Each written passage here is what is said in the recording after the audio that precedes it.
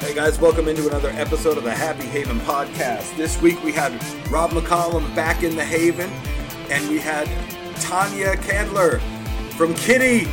Kittie, guys, I've loved this band since like forever, and they collaborated and did an awesome documentary with the rest of the band, spanning their huge career, and then we talk about some of the projects Rob has coming.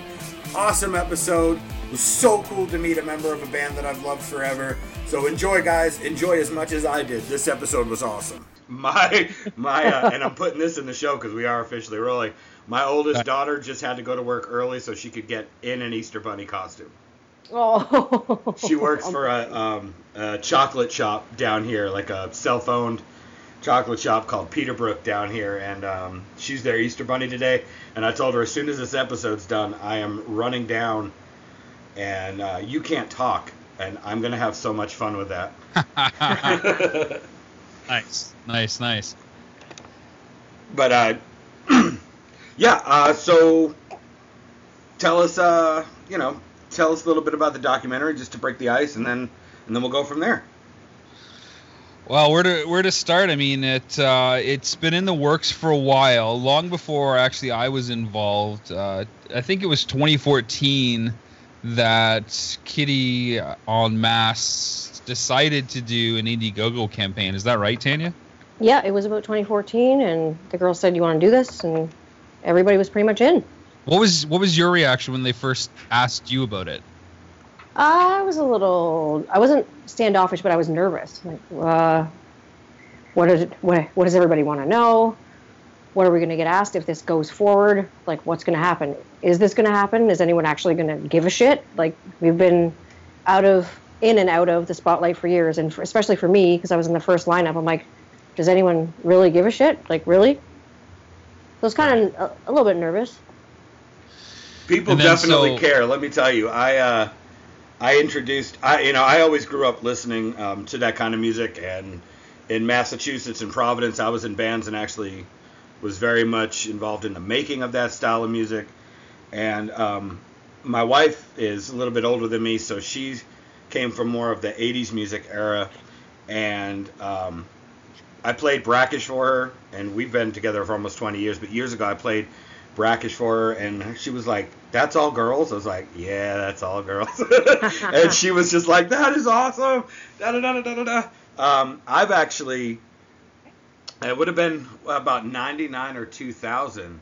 I was wrapping up stuff with the Army, and I had a cousin who did Renaissance festivals, and people have heard me talk about him on the show. He's the only hippie I've ever loved, and I decided to go out on the road with him, and we were actually in Apache Junction, Arizona.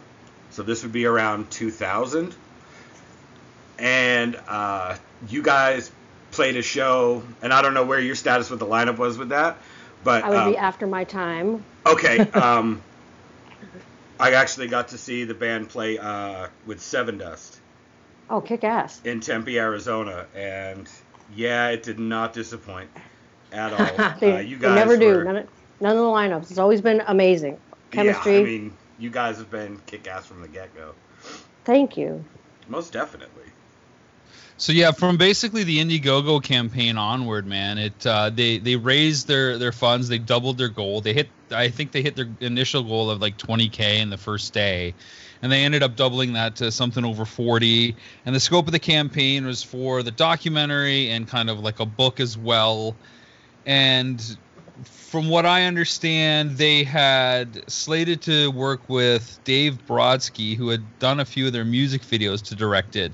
And then he got tied up, and there was back and forth stuff. And then about a year later, at this point, Trish Joan, who I had talked to when I first heard about the campaign, because I got a song to use in Nintendo Quest, she called me again and said, "Hey, are you still interested in doing the doc potentially on Kittie?" Because, of course, when I heard from her, I'm like, "Hey, do you guys have a director? Because, that would be great and stuff if I could do it. I'm from the same town as you guys. I know the band. I kind of was there as the rise started to happen." And like, no, we got somebody. But flash forward a year, and she's like, "There's an opportunity." And then from there, it was like full force that like this was going to go forward. And I was going to be lucky enough to craft this story that's been 20 years in the making. And the cool part about it, man, is these guys have been like filming nonstop on their own. They haven't stopped at all, like using archival footage. Oh, that's awesome. So, hey, honey, are you walking around up there? Because it sounds like there's a herd of cattle on the microphone. No, the dog is an asshole. Oh, okay. I have one of those. That's why I close myself off upstairs. Cute asshole. I'm about to put up the baby gate for him. Oh, there you go. I have a couple episodes where you're talking and then all of a sudden it just sounds like frickin' Jack London showed up in Call of the Wild, just opened up in my living room. So I've actually started having to like sequester myself in the furthest back room of the house. Yeah, it's like Dances with Wolves up here right now. I get it. But that's essentially how it came to be.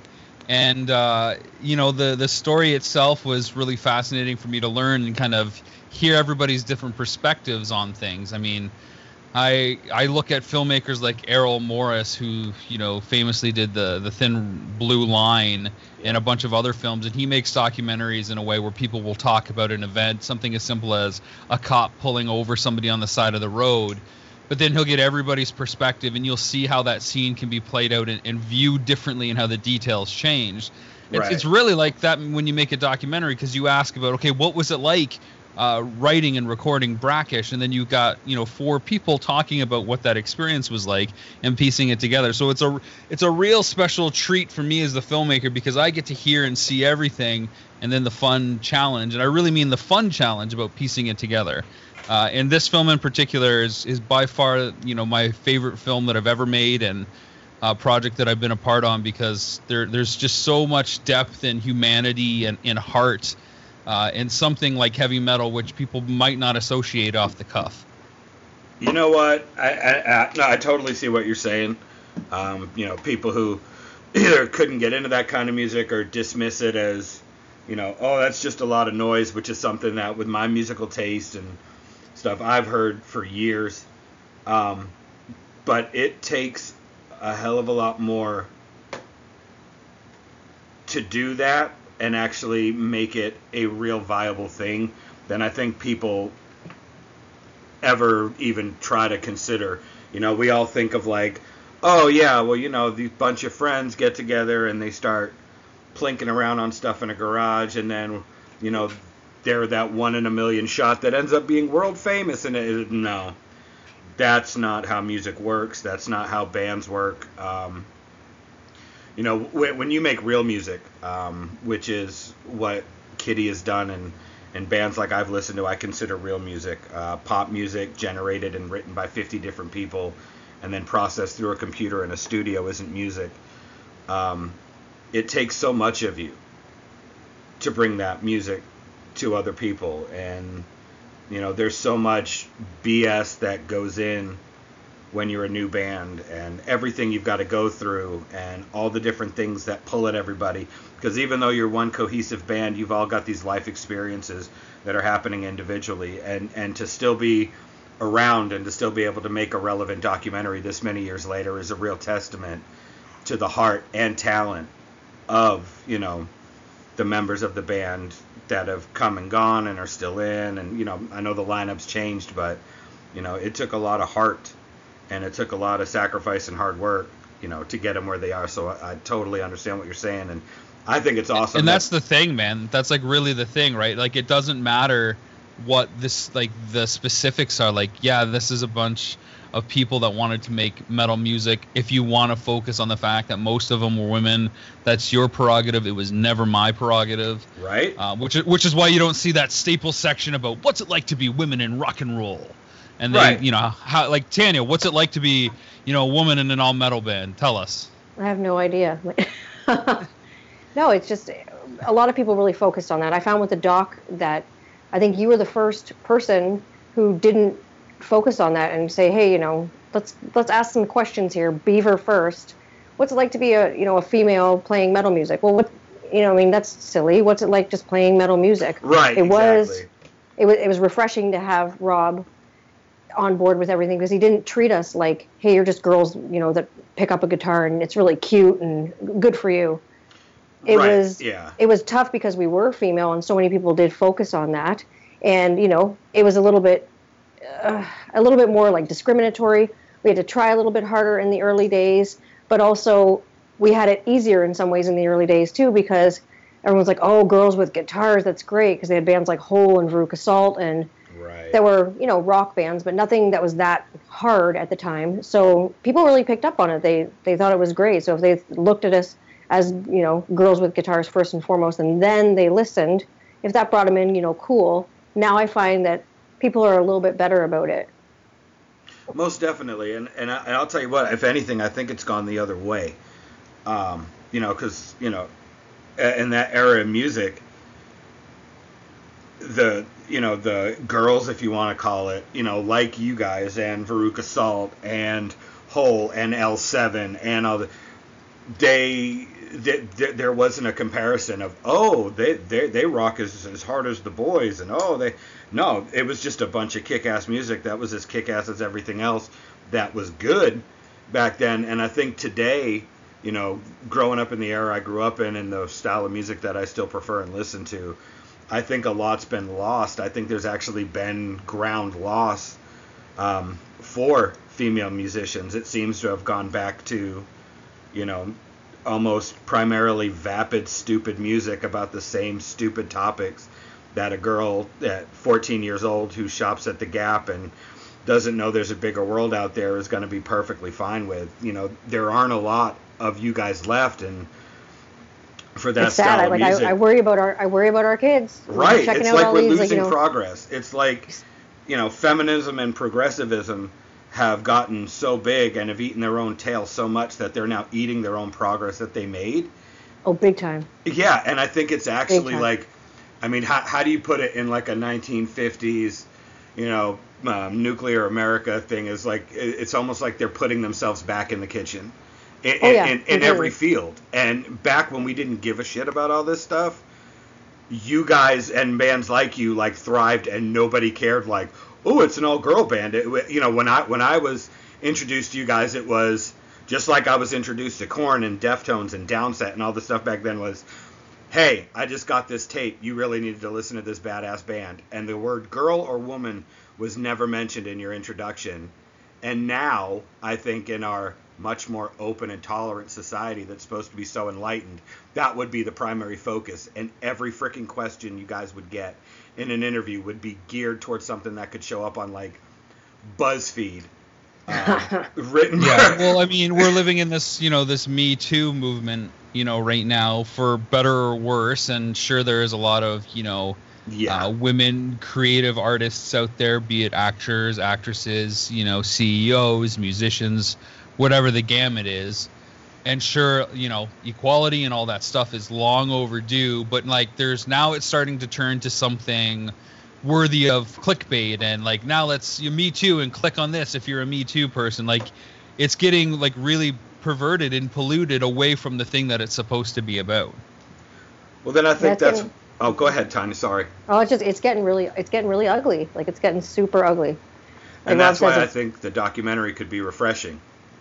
I think it is, man. And I'll tell you, the honest truth. When I take on a project, I always look for that center, that nucleus that is going to get me through the entire process. What about this story or this potential story do I love and is super fascinating to me? And it wasn't about, you know, women in heavy metal, about the story of Kittie. For me, and this is why I'm a filmmaker, and this documentaries in particular, because I get to constantly look at different careers and industries and kind of experience it for a flash in the pan.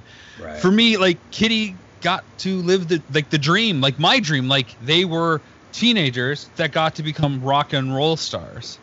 Right. And I got to share what that story was and live vicariously through that and bring that story to the masses. So it's like, here's what it was like kind of as the build was happening. Here's when it kind of exploded, and here's what that meant for them.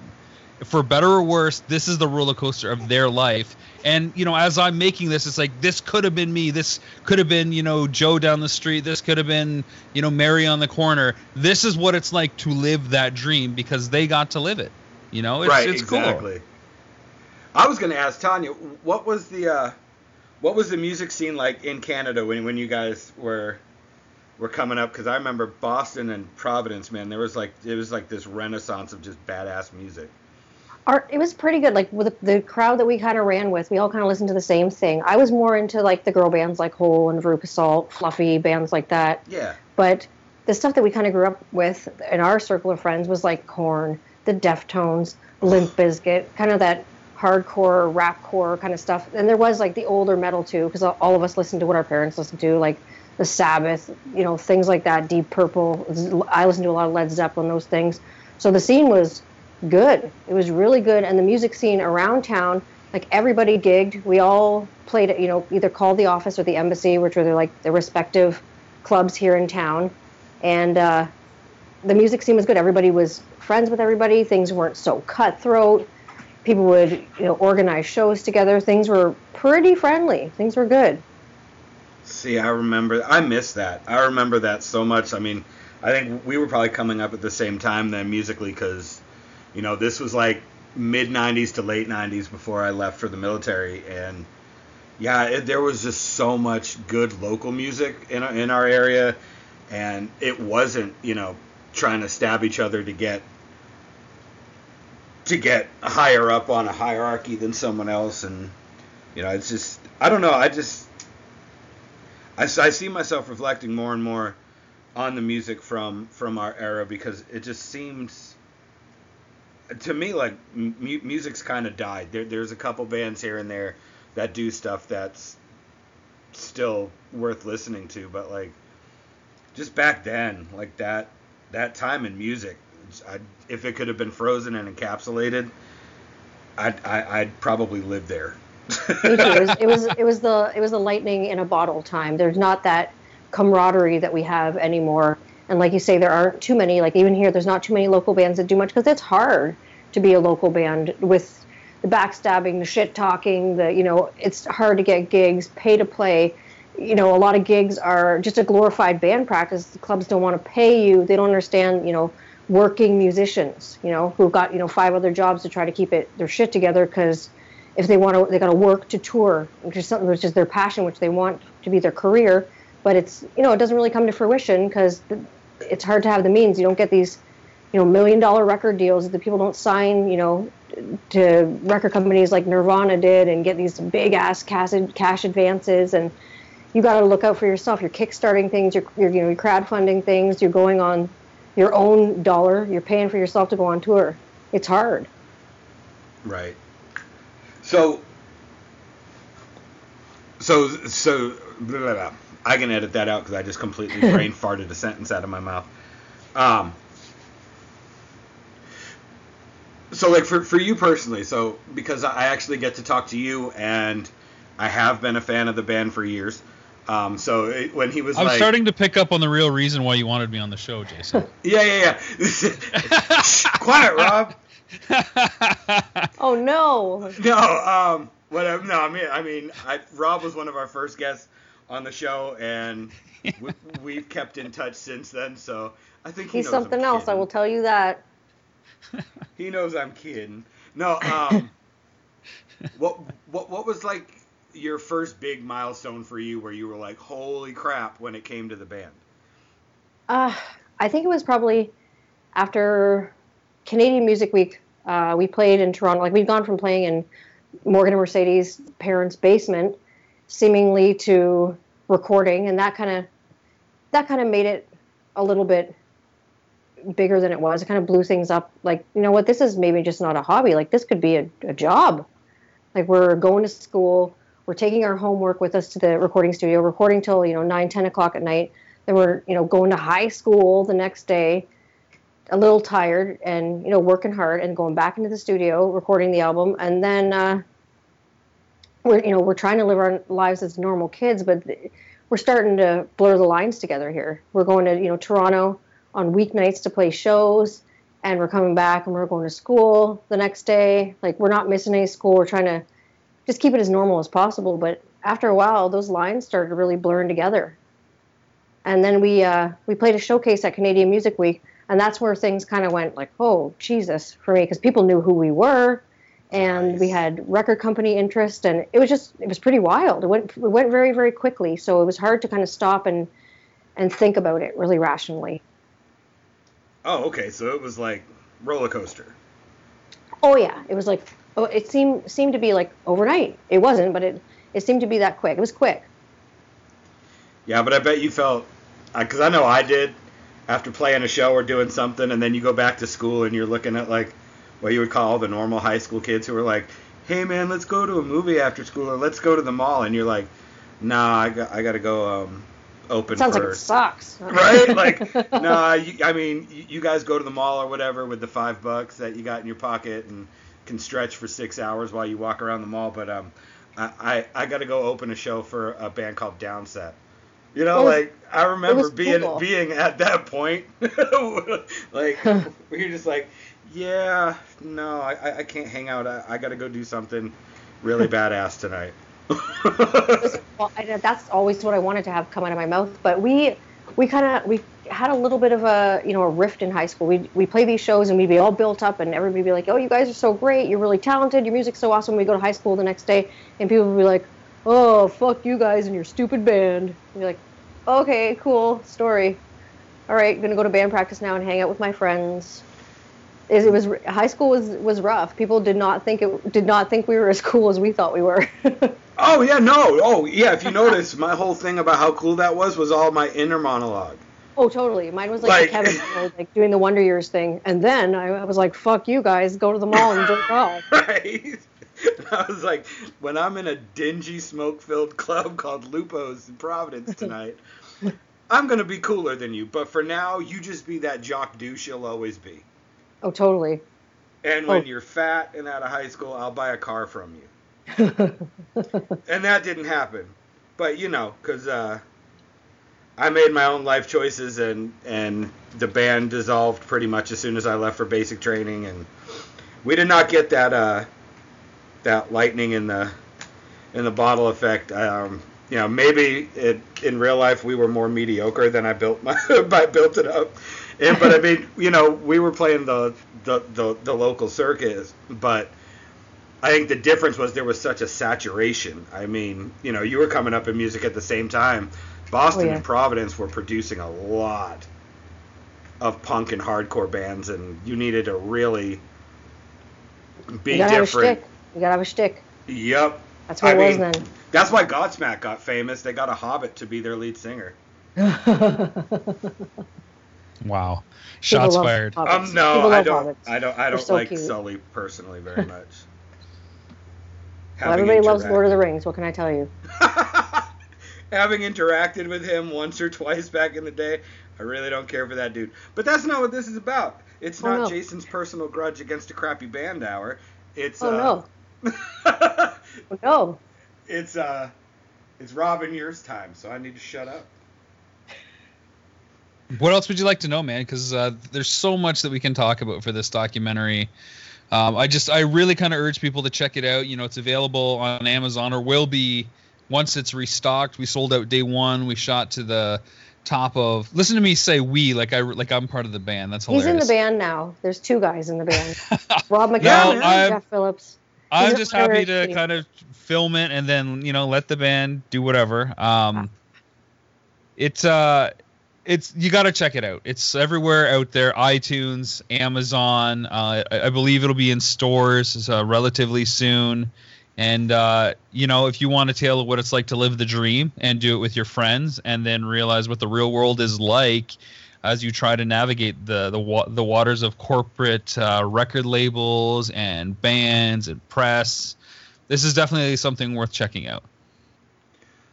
So how did you feel having watched it, Tanya, afterwards? Like watching your story be told and all your other friends around you with like all the different perspectives, like Rob said. How did you feel after watching it? I honestly was floored. I thought I knew, what I knew about the band, about Kittie, about the history, about everything.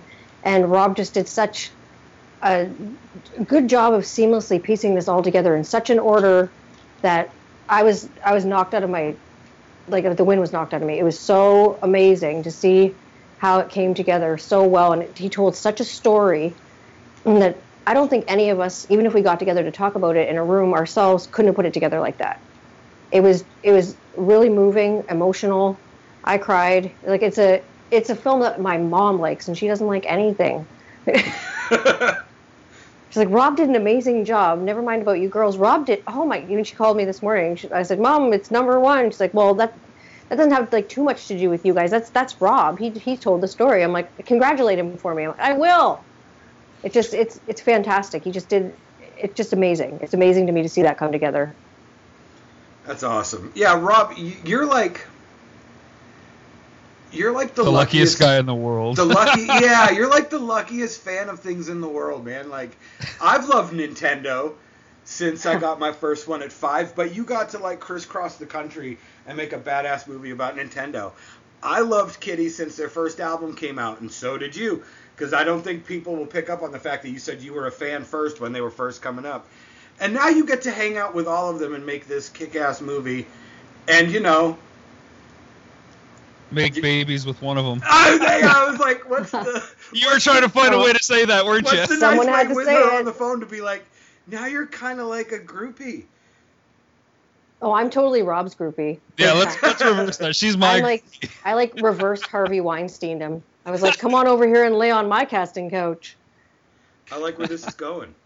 Oh, I totally. You know where it went. We have a 2-month-old daughter up there.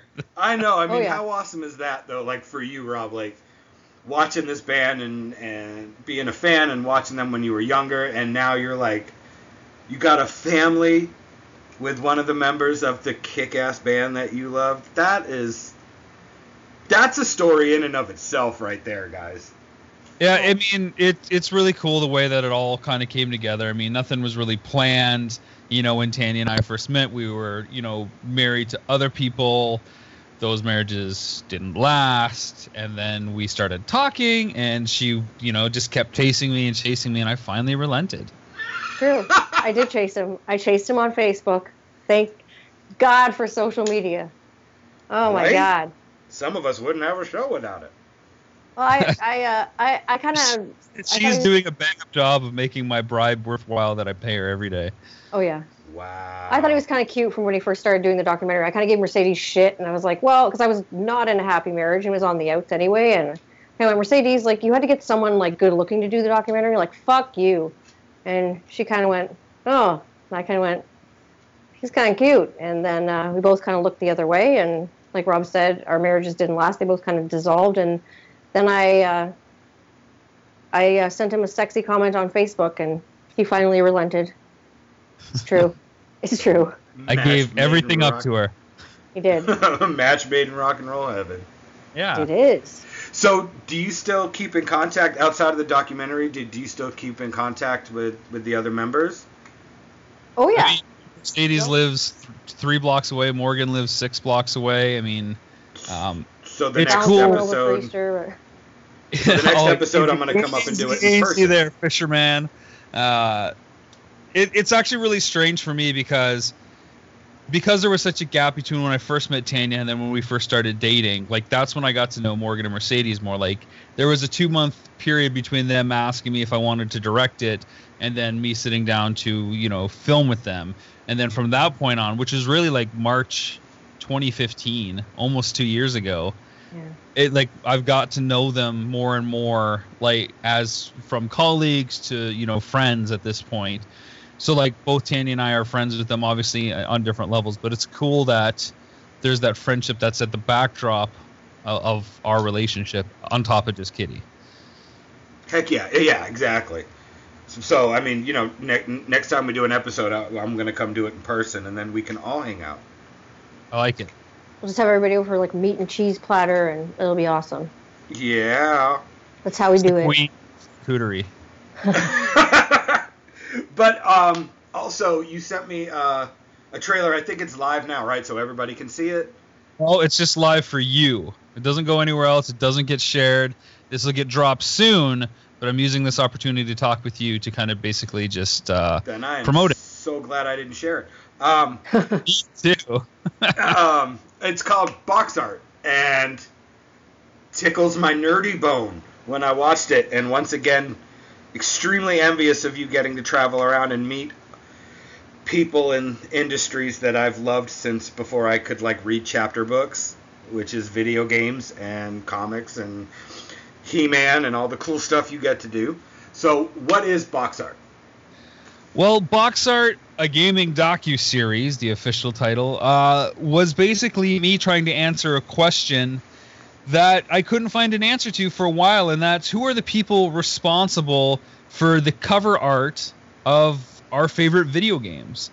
You know, these are the images that we first connect with when we see that box on the shelf, especially back in the day. And even now, gaming images that are online or on e-stores look like a box. It's a rectangle.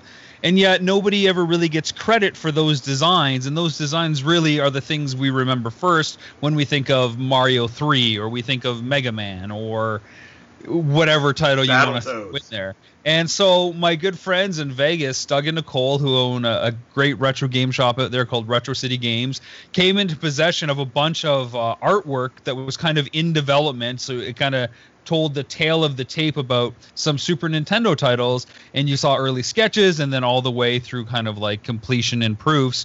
And we're like, well, who did these? Because there's no like artist signature on them. And that was like, well, who did any of these? So I thought, you know, this could be a really great documentary tracking down the illustrators that basically painted the canvas of our gaming history and letting them talk for the first time and seeing who they are and how that influenced the covers that they drew. So over season 1, which is slated to be about 6 episodes right now, we talked to people from, you know, the Atari and Fairchild days, all the way up through like nowadays and how artists are working today to do stuff for, you know, games that are only on Steam or PlayStation, and how a piece of them kind of reflects in the art that gets made, and how the infancy of the industry at the beginning really allowed for a lot more creative art choices compared to we are now, with a lot more of the corporate marketing agencies saying, no, let's just go with a logo and the logo will speak for everything. So we kind of talk about everything in the middle, and of course some great anecdotes and some really great people that are really the unsung heroes that never get any of the credits. Everybody knows Miyamoto or you know, Koji Kondi on the composer side, but who knows these illustrators? So whatever video game stuff you like, whatever console or era, we've kind of got it covered, and can't wait to share that with everybody, because that was another great Kickstarter that got funded a couple of years ago, and it's due out in December, but we've been working hard on the trailer, and that should drop sometime next week. That's awesome. Yeah, I remember you teasing this project when you came on April of last year. So yeah, you're right. It's been almost an exact year since we first had you on, and you were actually teasing this project. I think it was in the planning stages and the idea stages, and now to see that you're able to bring it to market is pretty awesome. I mean, I know for my era of video games when I was a kid, you know, the graphics couldn't really sell a game. You know, if you just ran graphics on the outside of the box, it'd be hard to tell what it was about. So like, the art told the story that you were going to immerse yourself in. It actually, the art on the box would kickstart your brain into, okay, this is what I'm playing, this is the world I'm in, this is, you know, games weren't as expressive as they are now. I mean, you load up The Last of Us remastered on the PS4, and you're like, it's absolutely prettier than real life. But, you know, when you were selling Castlevania, it wasn't prettier than real life, but that art, though, was just amazing. I want that poster that's teased in the trailer when someone's like, would you want this poster? And they're like, nah, Dracula would haunt my dreams. I would take that poster in a heartbeat. You should see, like, there's some clips near the end of that trailer where Dan, who kind of has the last word, saying, you know, it would be a shame if these people didn't get the credit that they're due. We see the original poster or the original canvas, or the illustrator board, I guess, for Panic Restaurant, and I think it's Gunstar Heroes. Yep. And this guy has like an amazing private collection. I have seen the originals of so many of our favorite games that when you see the original, you can't look at the box and feel envious of what that looks like anymore. Like, you have to have the original. It's a dangerous thing for a collector to be in that kind of space. Well, yeah. I mean, I remember The only audible gasp as I watched it by myself this morning, the only audible gasp was the cover art for Haunted House. Oh yeah. That's one of the games where you're literally a pair of googly eyes on a screen, but it's one of the games that has always stuck with me from one of my first gaming memories, and a game I always think of when I think about what made me love video games. And to see the box art for it, I actually gasped out loud as I was like, oh my god, I remember how much I love that game. Nice. And, like the cover is absolutely gorgeous, and when you were a kid, it was kind of a scary cover. But you load up the game, and like I said, it's the old Atari walled room after walled room as you travel through, and for the most part, you're just a pair of googly eyes on screen. But that cover sells your brain into saying, I'm in a haunted house, and it does a really good job of selling it. So yeah, I mean, I remember for me, I mean, when I was younger, if I bought a game, it was because something jumped off a shelf visually on the front. I mean, even with Nintendo, I know Atari almost killed itself, with its glut of games, but Nintendo and Sega, that they had a really big saturating market. There was games all over the shelves, and it would take that one that stood out when you looked at it and you were like, that's my game. I get one new game a year, or I rent one game a week with my allowance, and it had to grab you. So yeah, I'm totally down with the concept of the box art thing. I think that's awesome, and those artists do deserve all the credit that they can get. They really do. Tanya, what did you think of it? Because you've seen bits and pieces as it's coming together, and some of the other footage from the episodes. What did you think? What was your impression? Well, because I always had, I agree. Like the box art's gotta grab you. Mine was, we had an Intellivision, and then fast forward to like a Super Nintendo, nothing in between. And I remember like the first cover art that grabbed me was Super Ghouls and Ghosts. I thought it was kick-ass, because before that I was just playing like Dungeons and Dragons on Intellivision and things like that. Right. But seeing the box art trailer and seeing that there was such a story behind the people that illustrate these things, and seeing that that was the only way you had to push video games as we were growing up. And I remember how the graphics weren't, great or anything like that. It was really refreshing to see the people behind it, these kind of unsung heroes that they're selling the game. The games aren't selling themselves at this point. That's the hook. That's like the pop hook in the song that gets you. You want to pull it off the shelf and you can't wait to get home and play it. And that's how I kind of felt when I saw the box art trailer, that that's what these people were doing, and no one really knew who they were. And you've delved into that, and it's really interesting to see that dynamic of how those people have influenced the industry and influenced the games and the marketing and so on and so forth. I thought it was really, really cool. And I love all the little personal anecdotes that are in there and talking to the fans. And it's another great story that just was begging to be told, just no one wanted to tell it or tell it the right way. I think you've done a really good job of doing that. Again, the bribe has paid off. These compliments get expensive, Rob. She's worth it.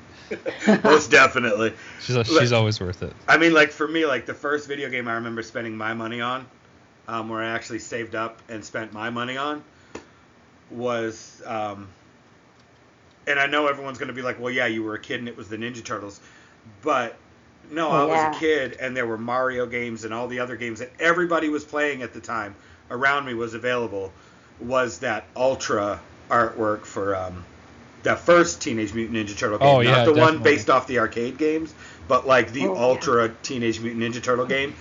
That is probably still one of the coolest images of the four turtles all at once that anybody's ever done. Yeah, it's super slick and polished and some nice airbrush, and yeah, there's oh man, I'm gonna go on and talk about all these anecdotes. All I can say is, check it out. It'll be on our Facebook page, facebook.com/boxartdoc, DOC. the week after Easter, so you'll be able to get to check it out and let your mind speculate about who else we got, because there's lots of people that didn't make the trailer, but we got 6 episodes to fill, and who knows, if it does well, then we can do more. We had 150 people or so that had done cover illustrations be willing participants. We only got to a small handful, of course, but the road is set to do a lot more if it makes sense. That's freaking awesome, dude. Like I said, you're the fan of stuff that I want to be. Well, let me leave it with this then. You just wait, because it's been 5 years since we shot Nintendo Quest, Jay Bartlett and myself. Right. And on April 24th on Kickstarter, you will see what our next project is. Mark your calendar. Mark it down. Tuesday, April 24th on Kickstarter, you will see what our next project is. We've had a lot of different ideas, since we finished Nintendo Quest and saw the reception of that.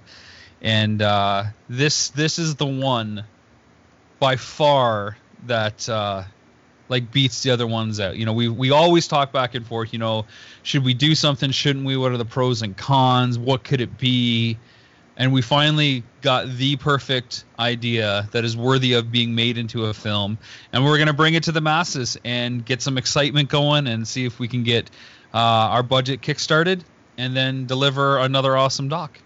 Well, I'll be behind it 100%.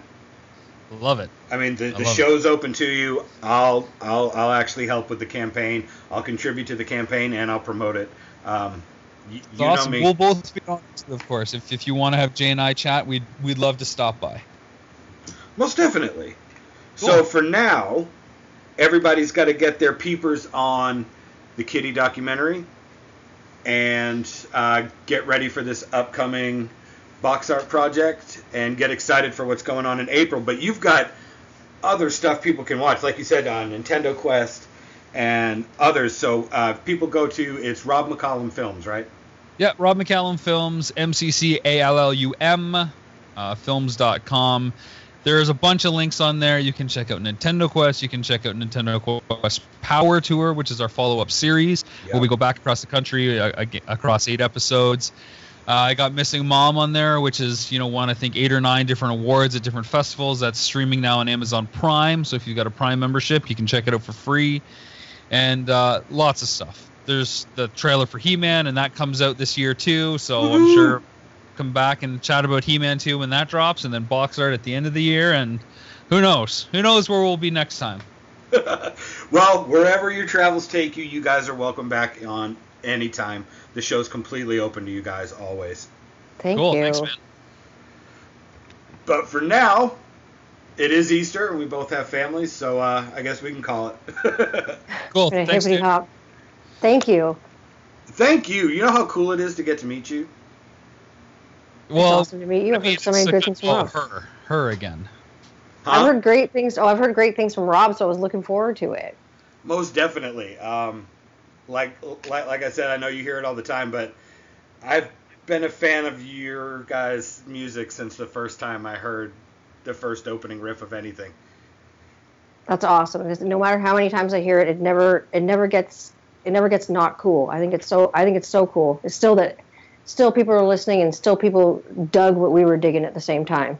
I think it's kick ass, and we can relate to so many people. I feel like, especially with this age of social media, we can reach out and be friends with people that we couldn't be friends to with, because they don't live next door, they're not in the same town. We're making connections all over the place. I think it's a pretty cool thing, especially 20 years later. Right? Like I actually texted a couple of friends back home that, because I don't live where I grew up. I grew up in Massachusetts. I live in Atlanta now. And I was like, guys, I'm going to talk to someone from Kittie today. And they were like, you shut your mouth. Because, we all grew up together. And, I just want you to know, and it's not pandering, because if you look at my Twitter time feed, you'll realize that I think all SJWs can go die in a fire.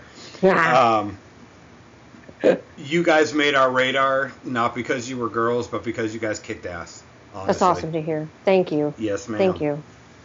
But y'all enjoy your family on Easter. I'm going to go start enjoying mine. And like I said, anytime you guys want to come back on to promote something or just to shoot the breeze, the show's open to you guys.